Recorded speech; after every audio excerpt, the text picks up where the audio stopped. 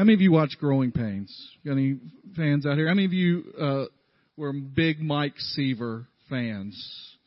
All right. Kirk Cameron in his role as Mike Seaver. The Seavers were a family that lived through the 80s. If you were an 80s, growing up in the 80s like I did, you watched it all the time, followed their lives. And one of the things that they taught you was that there were always issues that came up. And over the last few weeks, we've been in this series of messages called My Perfect TV Family, with that perfect TV marked out, and the idea that families aren't really like what we see on TV.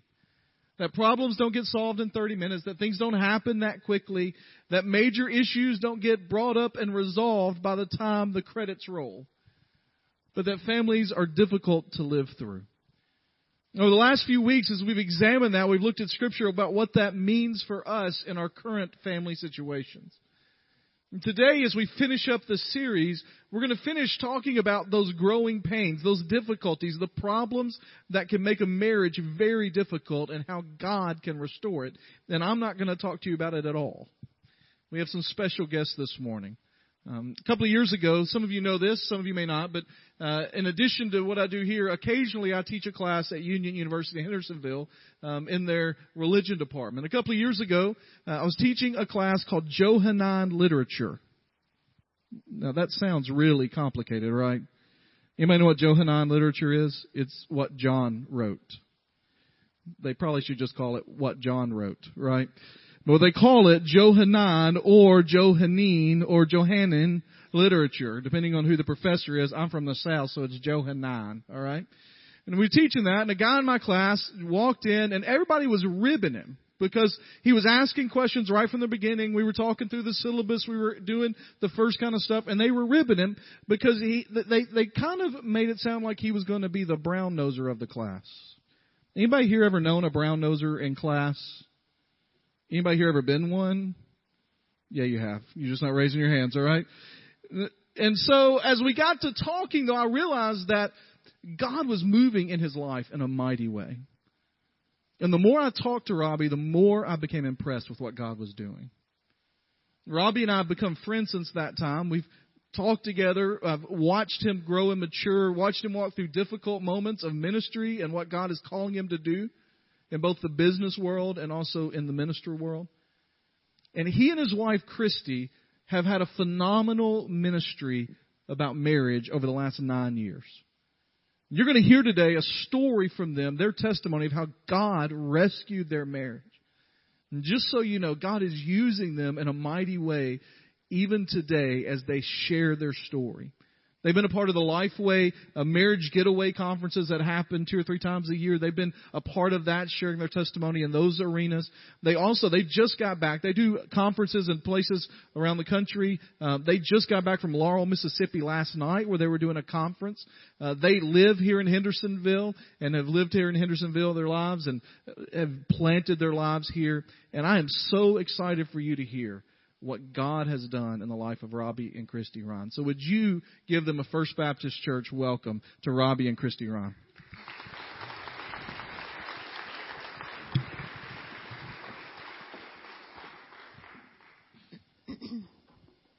I told the first service that I don't think it was as much people were impressed with me being a brown noser as it was I sounded like Gomer Pyle when I asked the question, so they got a kick out of all that a whole lot. But we thank you guys for letting us come out and speak this morning to you.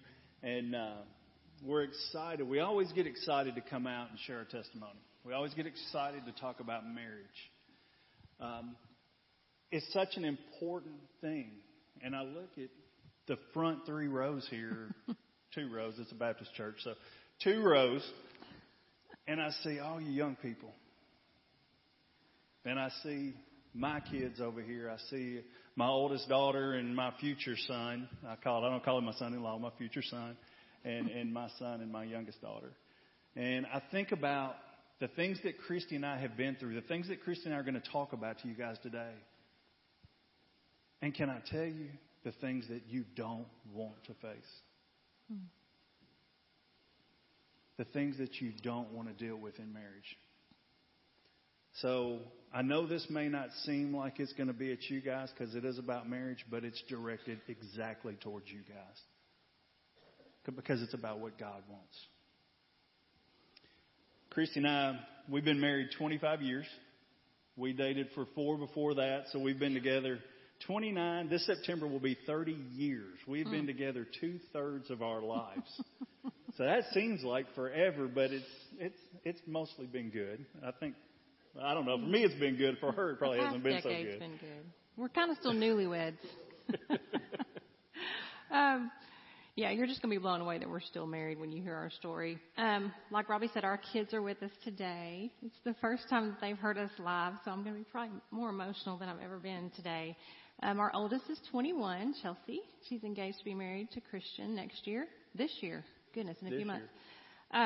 Colby is 18. He's going to graduate from high school this year, and our youngest is Chanley. She just turned 13, so it's kind of crazy at our house. We've got a passion for marriages because God's radically saved ours. But first we're going to pray and then open with a quick video. Yeah, let me pray for us real quick. Father, you're just awesome. We love you. And we thank you for your amazing grace. We thank you for just grabbing us and holding on tight, even when we're kicking and screaming, even when we're fighting you tooth and nail. Thank you for holding on to us. Thank you for redemption and restoration. And thank you for just your grace and mercy. We just pray that above all this morning, what everybody hears is you and what you can do. I pray that in Jesus' name. Amen. Pastor Lyle asked Christy and I to come and share basically how you can mess up a marriage. Is there any possible thing that we could do that we haven't done to mess a marriage up any worse than ours was messed up? And the answer to that is no. We did every possible thing that we could to mess a marriage up. But God. My favorite 2 words of the entire Bible is but God. Because anytime you read that, that means He's done something. That means no matter what's happened in the past, that's all negated but God. Now you have the present. Guys, we want to show you a picture of we call it our happy family. And you can kind of see just an average family. It's me and Christy, Colby, Chelsea, and Chanley. And that's a Christmas picture. It's for a Christmas card. And I want to show you what we deal with a lot in church. What we deal with a lot as members of a church, as church staff, as whatever. One thing that we deal with a lot is masks. And I'm sure you've all heard about people talking about, take your mask off, take your mask off. You know, Christy tells a story in another talk that we have about her mom and dad and how she learned to cover things up and put the mask on because her mom and dad would be yelling at the dinner table and rah, rah, rah, rah, rah, and the phone would ring and her mom would go, hello. So she learned this at a young age of how to wear a mask. Well, what I want you to see right here, and we use these things because I like to put feet to what we're talking about. I like to put application to what we're talking about. I don't want to just tell you something. I want to tell you how it looks. I want to show it to you.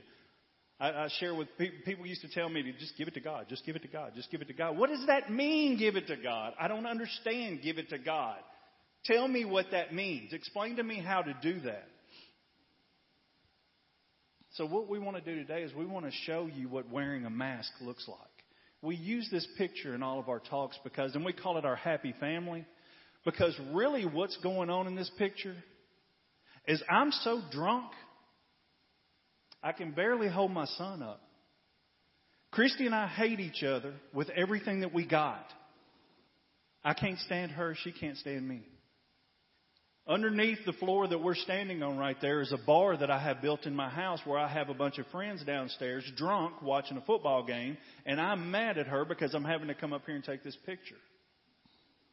Do you see the masks? That's what's going to be sent out to the world. We have it all together. Mm-hmm. We started dating when we were 16, got married when we were 20. Way too young, we thought, for us. I thought I could help Robbie change him. I thought he would grow up once we started having children. He didn't. Things just got worse. We later learned what codependency was. When you think you can change somebody, you're not going to. Yeah. And he would stop for a little while and things would get a little better. Then he would go right back. And it was just hard for years and years he would do this. It was just getting harder and harder. I was saved when I was 12. Went to church my whole life growing up.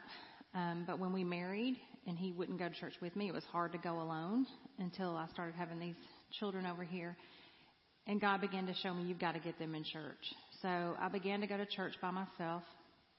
I ended up at Long Hollow Baptist Church up here in Hendersonville. And I'll never forget just feeling at home there and just really seeing God move there. And I'll never forget one of the first altar calls I came down on. Brother David was preaching a sermon on what he called a Long Hollow Lucy.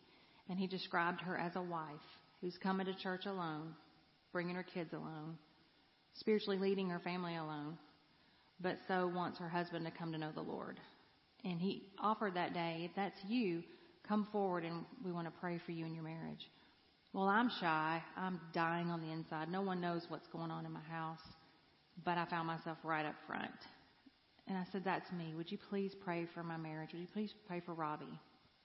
The pastor said the sweetest prayer over him, just begging God to put people in his life to speak truth to him. And I felt just a sense of peace when I left that day, like I never felt before. And the next day, I'm just calling Robbie just routinely at work, kind of, hey, what are you doing? He said, I'm reading the Bible. I said, reading the Bible? He didn't own a Bible. I always say right there, hello, God. God's giving her a little bit of grace. He's saying, I'm working. I had a salesman that used to work for me back then, and I rode that poor man hard to sell. And I stayed on him all the time. And that particular morning, he walked up to me and said, hey, I think you may need this. And he handed me a Bible. Mm-hmm. Like I was really going to do anything with it. And I just happened to open it up, and I was glancing through Revelations. Don't ask me why. When Christy called. Now we know why. Yeah, because God was showing me, look, I'm working. Just hang in there. And I remember really feeling that way. So I kept going to this church and got really involved in some Bible studies on my own. And I chose to go to one called The Power of a Praying Wife. Because I thought, he needs a lot of prayer. That sounds like a class I need to take. So I ended up in this class, and I got frustrated right away in this class. Because I was hearing answers to prayers and these marriages and things happening for these wives as they were praying, and nothing was changing in my house. Things were just getting worse. And I was really, really frustrated when I left one night. I thought, you know what? I've just married the wrong person. Just married the wrong person. We were 20 years old. We're just too young. So I decided for the first time to look in my Bible under marriage, really hoping for a way out, honestly. So I got this Bible right here and looked in the back under marriage. And I'm thinking, I've just married the wrong person, Lord. Just help me get out of this. And it says, don't assume you married the wrong person. See, 1 Corinthians 7. Yeah, it scared me to death, too. I turned right to 1 Corinthians and read that whole passage where Paul's talking about marriage. And he's saying, if you're married to an unbeliever and they're willing to stay with you, you stay. Because God may have you right where you are to win that spouse over to him. Because I had sensed for a while, Robbie didn't have a true relationship with God. He grew up in church, went to church every week.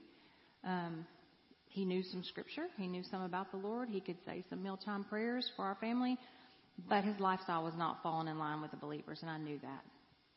And so I just kept pressing on and praying, encouraged. But my emotional needs as a wife were not getting met at all. He said we were just living like roommates at home. I was upstairs raising the kids. He's downstairs in this bar, drinking, having people over every night. And we're just not even hardly crossing paths. So emotionally, I was dying on the inside as a wife, too. Exactly what the enemy was waiting on. And I found myself knee-deep in an emotional affair before I could help it, before I knew what was going on. Freaked me out. And I immediately called one of the ladies I had met at the church in one of the Bible studies and said, you've got to pray over me.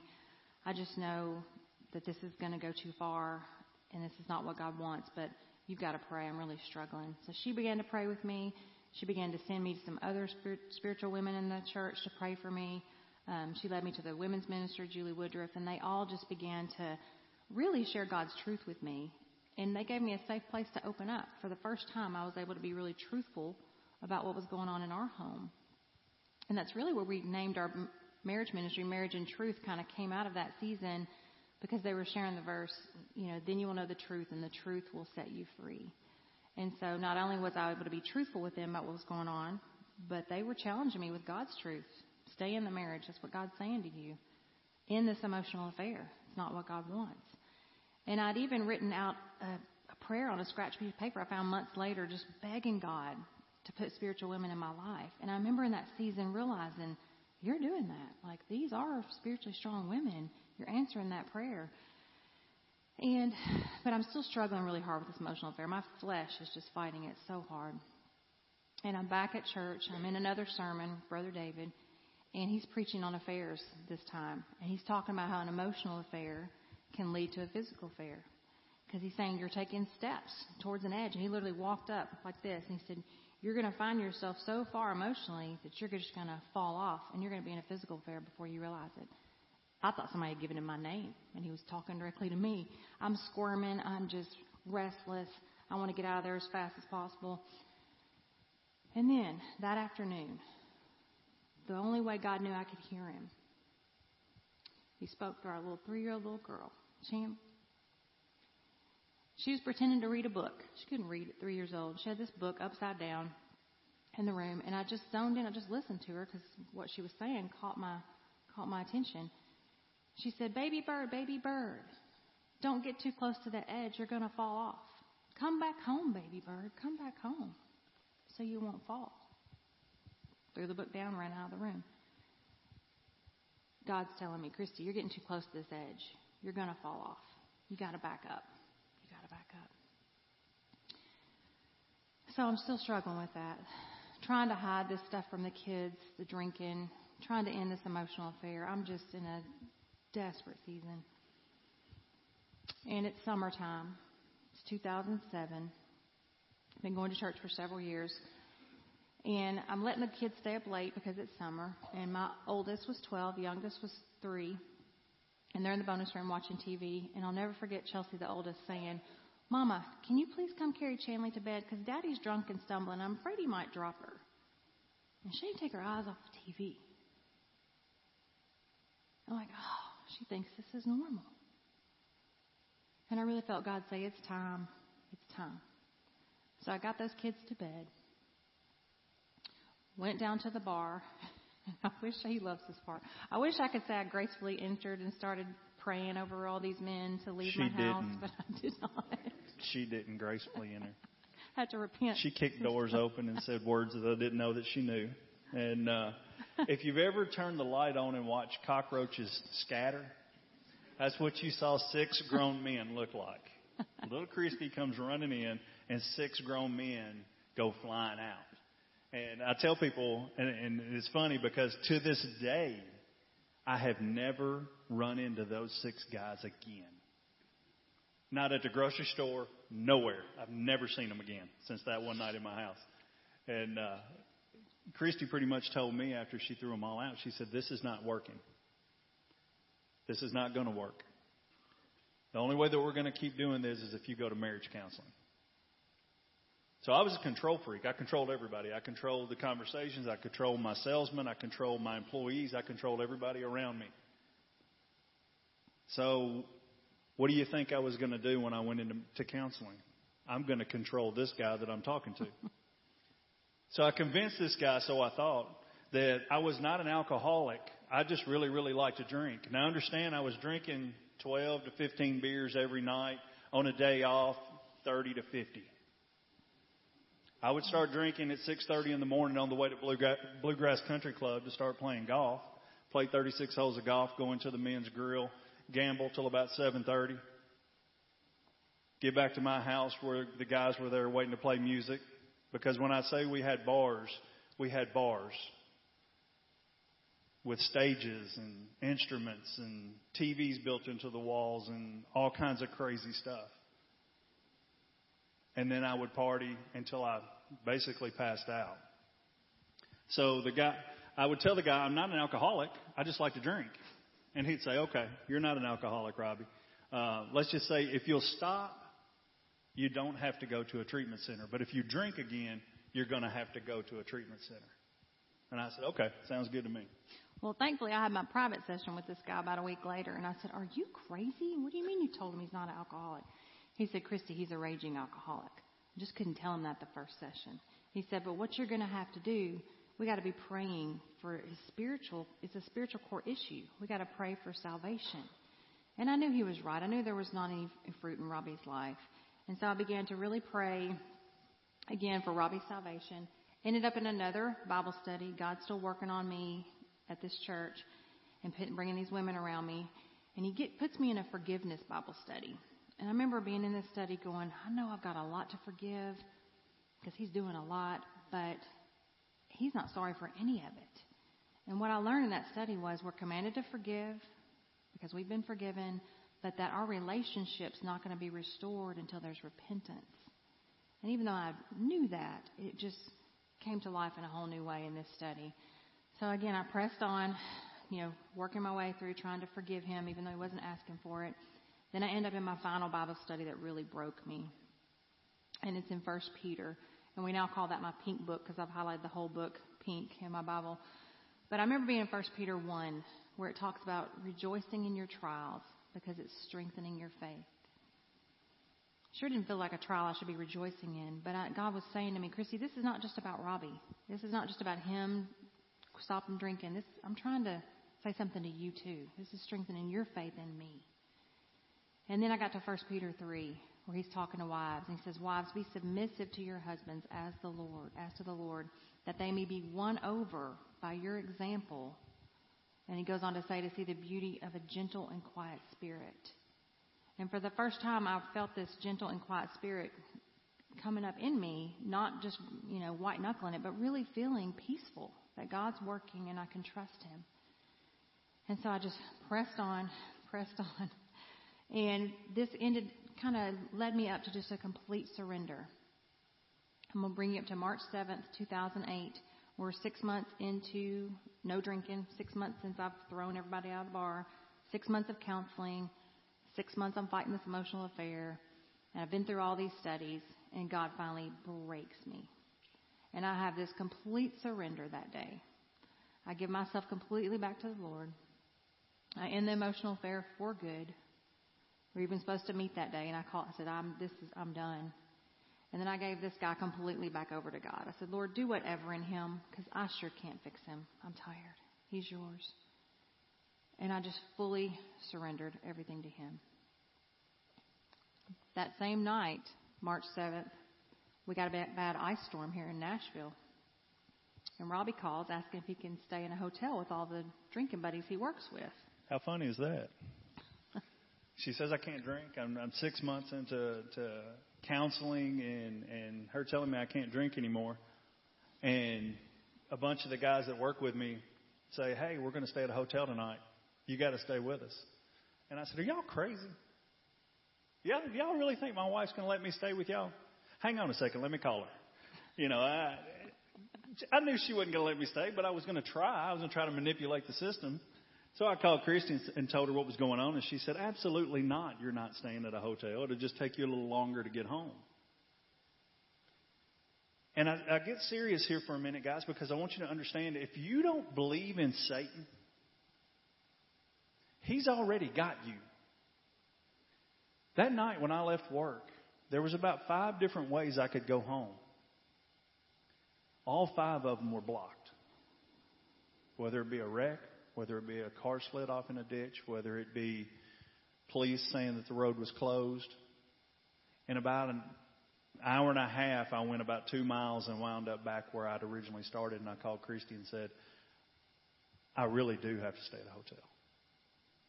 And she's been watching the news, so she knew I wasn't kidding this time. And she said, okay, you go ahead.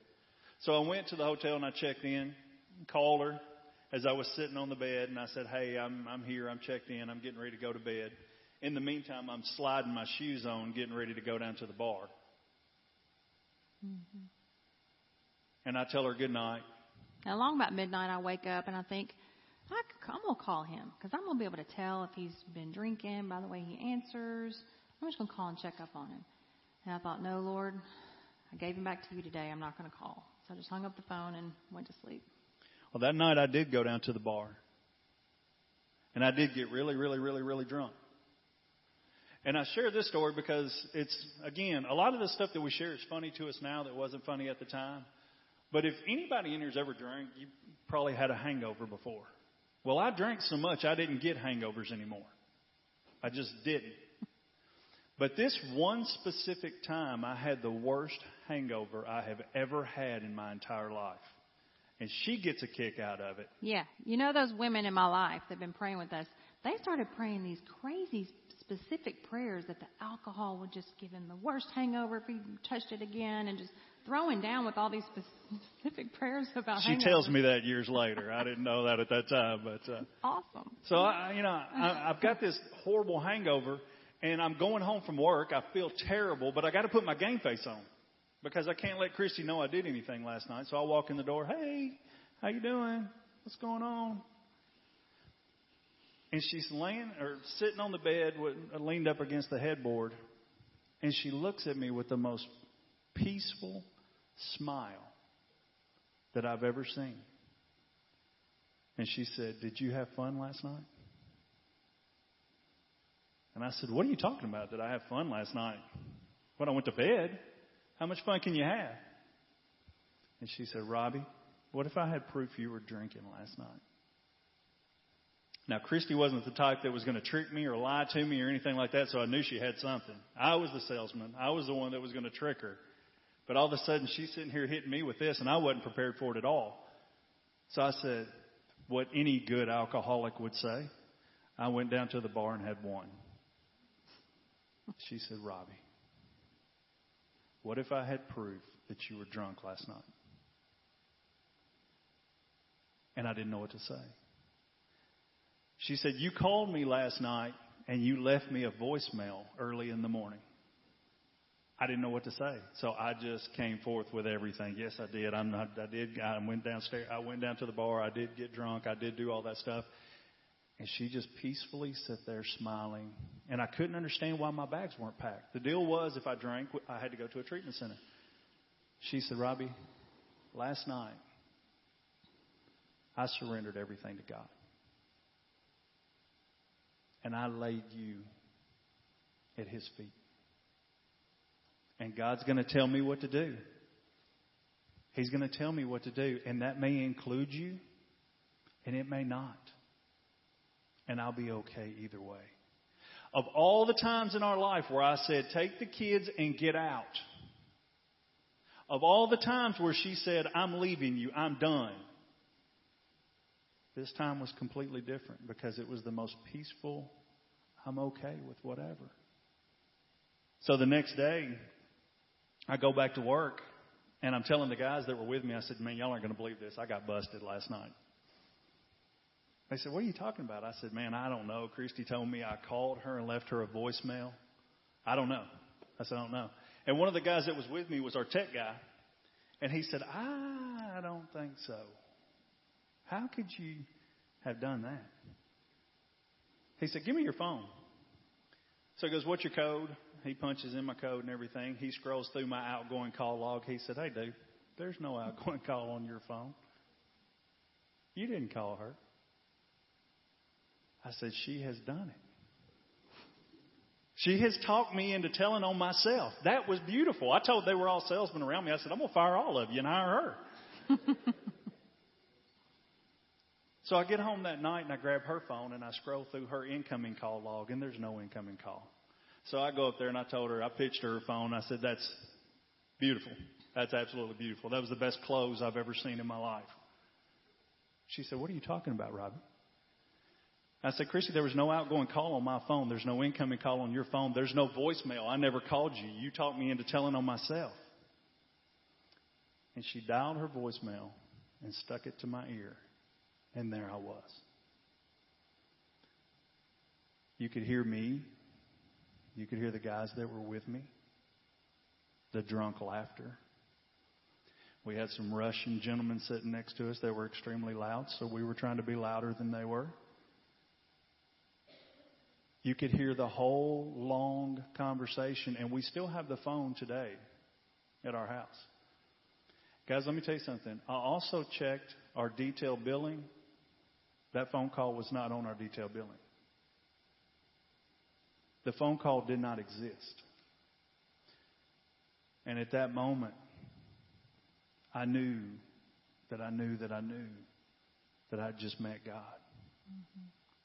Tears just stung his eyes. I knew he was so overwhelmed and confused of why I wasn't making him leave and why I had this gentle, quiet spirit. And I reminded him, I said, I've given you to God, Robbie, and I'm going to wait on him to show me what to do. But then it really allowed for a moment for me to finally ask him that question I wanted to ask him for 16 long years. I said, Robbie, do you really think you're saved? And he said, I don't know, Christy. He said, I believe in God. I believe Jesus died on the cross, but I don't feel what you feel. And I don't know how to get there. He said, I'd like to go talk to Julie Woodruff with you now. And we laugh about that because for months I tried to get him in there with me to talk to her, and he would just blast her out. I said, what's she going to do? Read a psalm over me? What's she going to do? Why don't we just fly down and see Joel Osteen? Go fly and see the Pope. We can go see anybody. Why's it got to be Julie Woodruff? But at this moment, he knew he could trust her. He knew she'd been praying me through and keeping me in this marriage as well. So we set an appointment with Julie for that week. Now, all these women, I'm texting them like crazy, like, I think Robbie's about to get saved. Y'all got to be praying. And so we're waiting on this meeting that week. Well, one of the ladies asked me to lunch the day before we met Julie. She'd been walking with our oldest daughter, discipling her. And so she knew about the alcoholism, but she didn't know about my emotional affair. And so we're sitting there talking, and I'm telling her everything we've just told you guys, all the way through the voicemail and everything. And I'm like, I think Robbie's just like about to get saved, like tomorrow. And I said, but I've got to tell you, girl, you have helped me in ways you have no idea. The times you would send texts to me that you're praying and scripture to me really stopped me in my tracks from an emotional affair I was involved in. She said, does Robbie know about that? And I said, no. And she said, you need to tell him. You need to tell him tonight. And I said, oh, no. I'm not going to mess up this meeting tomorrow. I'm not going. She said, no, Christy, really. She said, Robbie needs to see you as a sinner as well, saved by God's grace. And she took me straight to Matthew, where God sees lust the same as affairs. In his eyes, it's the same. She said, I know you had an emotional affair, but it was an affair on your marriage, and it was wrong. You need to ask him to forgive you. So when I went home that night, that kind of peaceful joy and smile was gone because I was in turmoil if I should tell him or not. And he noticed right away. He said, what's going on? What's wrong? And I said, I need you to sit down. I got to tell you something. I said, I've been involved in an emotional affair for about a year. I've just ended it, but it was wrong, and I need to ask you to forgive me. And he left the room. Didn't say a word. He left the room. He was gone for an hour. And I sat there going, oh, I've just messed everything up. He comes back about an hour later, and he is white, and he is crying, and he is shaking. And he sits down, and he says, Christy, I've got to tell you something. He said, I've had several affairs in our marriage, and I just could never come and ask you to forgive me. And I tell y'all, in that moment, I heard God louder than I've ever heard him in my spirit say, show him grace right now, Christy. This is what I've been waiting for. You show him grace for me. And I just was able to look at him and say, I think I already forgive you. Even though there was so much hurt, so much pain to have that confirmed. But I knew God had been preparing me for this already. And I just knew I was going to forgive him. So I went on to bed. Robbie stayed up. I went downstairs that night. And the only way I can describe what I went through that night was to say that God put what I had put her through for 20 years in me that night. I know a little bit, I tell people what it felt like when the Bible says Jacob wrestled with God. Because I would sit here and bawl and cry. I'm the control freak. I got control of everything. Now all of a sudden I'm trying to sit here and figure out, what does this look like? Do I have a family? Do I have a wife? Do I pay her? Do I have one house? Do I have two houses? I don't know what anything looks like. And I would get mad. I would cry and I would tell God I'm sorry. And then I would start yelling and cussing him. And then I would start crying again. And it was an emotional roller coaster that night. And I finally fell asleep pretty much in a fetal position on the basement floor. The next day, we were going to go see Julie, and we headed to her office. And it was one of those mornings where Christy really didn't talk to me too much. I didn't talk to her. She didn't talk to me. We were trying to figure out this whole ordeal and how it works and how to get through this bombshell that I basically just dropped on her. And we head to Julie's office, and Julie says, "So tell me what's going on." And I said, I told Christy I've had some affairs on her. Now, let me say this. Be careful what you ask God for, because He'll give it to you. Because on the way to that meeting, I was praying, Lord, I know I don't pray, but do me a big favor. I'm way too tough to break down crying in front of this woman, so don't let me break down crying in front of her. He said, okay. And stone cold as I could be, I just said, I told Christy I've had some affairs on her. And Christy stood up and said, get out. Get out of the office. And she got to talk to Julie. Yeah, I just broke down to Julie. I said, he doesn't realize how much he has hurt me. I just can't stand this control and this harshness about this. I am devastated. And I'm just hurt and heartbroken. And so she talked with me for a few minutes and encouraged me to bring him back in there and let him see these emotions. Just let him see me break. And so I did. We brought him back in, and I was able just to cry and just break about all the hurt. And I saw him just break. And I saw that basically, I'm sorry, I'm caught in this, go to godly sorrow and repentance. Will you forgive me? And then I saw that repentance that I learned about. And she asked him, what's your relationship with the Lord? He's like, I don't have a relationship with the Lord. And he ends up saying his most radical prayer of his own salvation and repentance right with me and Julie. It was the most powerful salvation I've ever been a part of. The one where I just knew it was real. Knew it was real. And Julie even kind of joked towards the end of it. She said, y'all should think about renewing your vows sometime. And we didn't even make it to the card. We came right back around and said, can we do that tonight? Like on this night? And she said, well, let me see if I can work it out. She found a pastor to come, and I was able to text all those ladies that had been walking with us. We got our parents there, and we got to go home and sit down with these 3 kids and tell them what had just happened. And Robbie got to sit him down. Got to tell him he'd just given his life to Jesus. Sorry, I'd never done it in front of the kids before. They know everything. I mean, we hadn't hid anything from them, but I got to sit down and say, I'm sorry. I'm sorry for not being the dad that you deserve. I'm sorry for not being the husband that I was supposed to be. Will you please forgive me?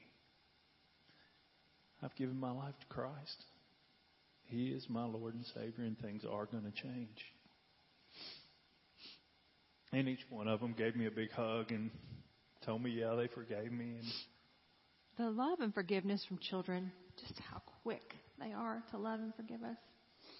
It's amazing. They were so quick to just love on him and forgive him.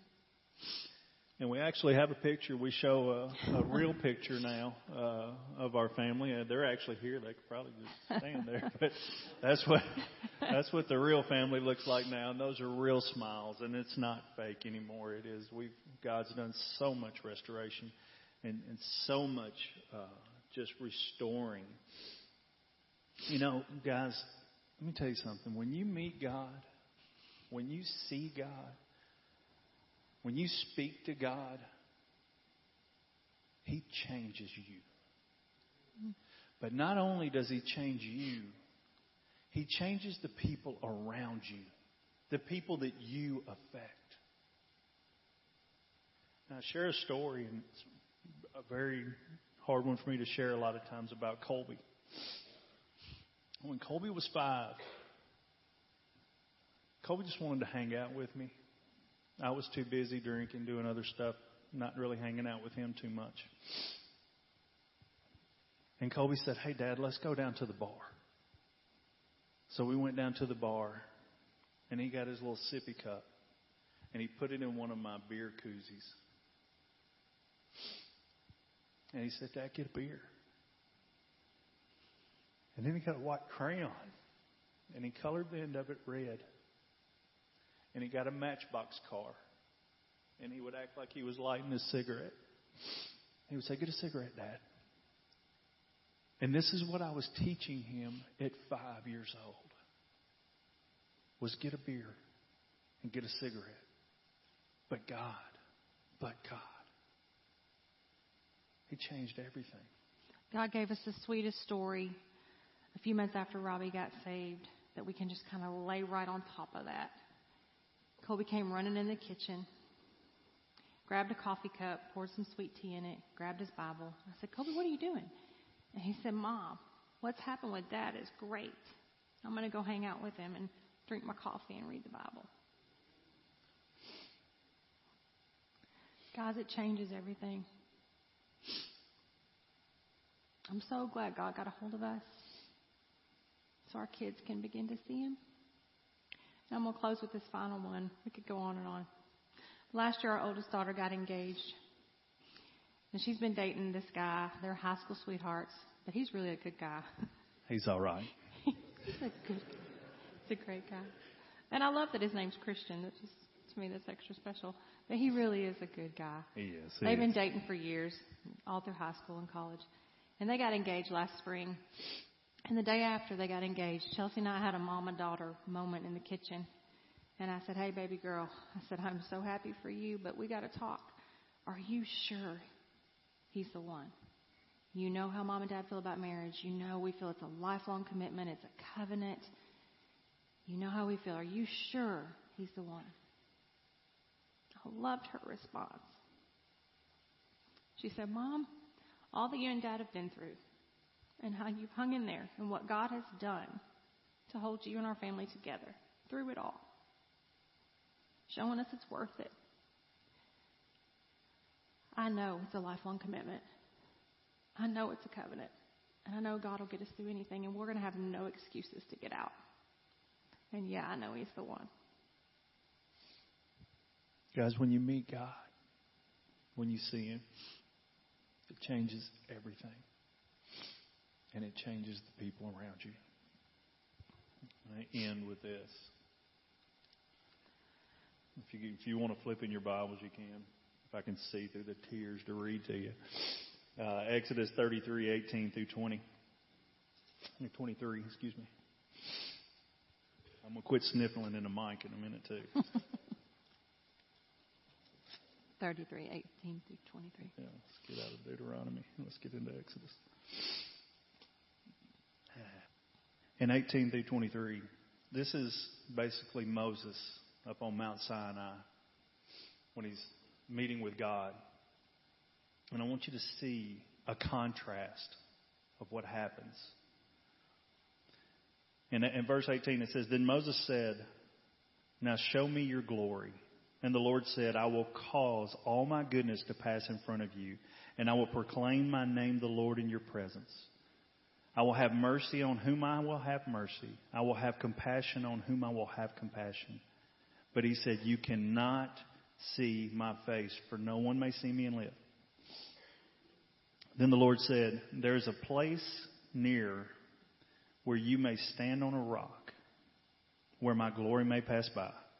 I will put you in a cleft in the rock and cover you with my hand until I have passed by. Then I will remove my hand and you will see my back, but my face must not be seen. You ever looked at a cleft of a rock, guys? I looked it up this morning because I wanted to see what a cleft of a rock looked like. It's a really small little space where probably one person can fit in there, pretty confined.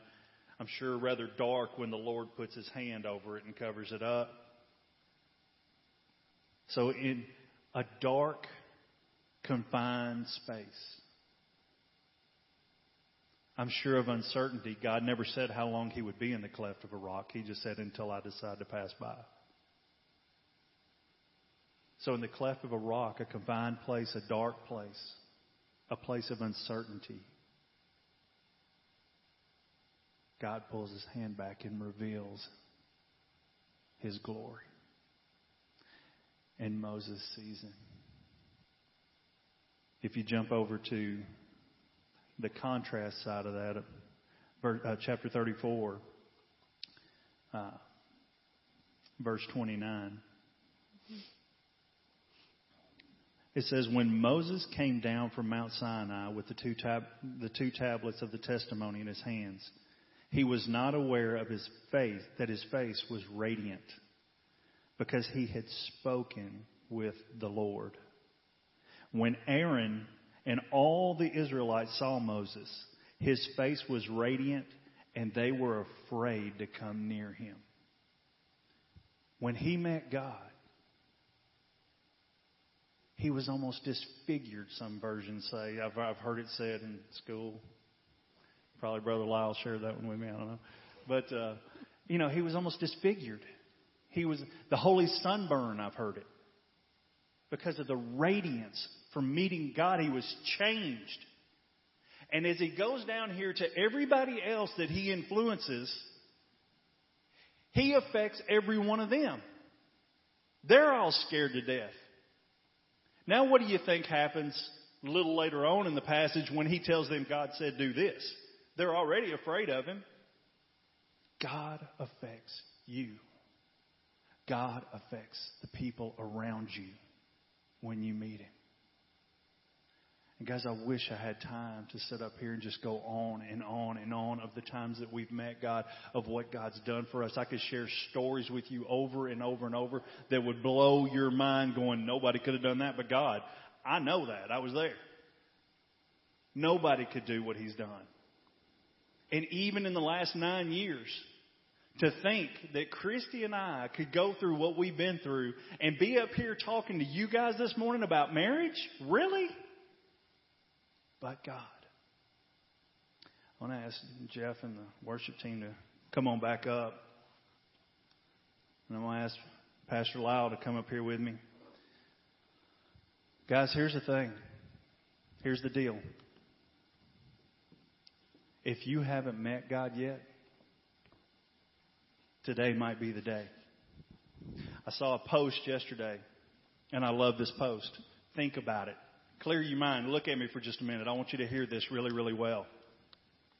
Is today one day, or is today day one? One day I'm going to go down there and accept Jesus as my Lord and Savior. One day I'm going to submit to him. Or is today day one of giving your life to Christ? Day one of submitting to him and seeing what he's got in store for you. Because it's a wild ride, I'll tell you.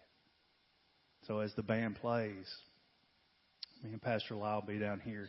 If you don't know Christ as your Lord and Savior, and you want to know who he is, and you want to meet him, come down here and talk to one of us. We would love to share him with you. Thank you, guys.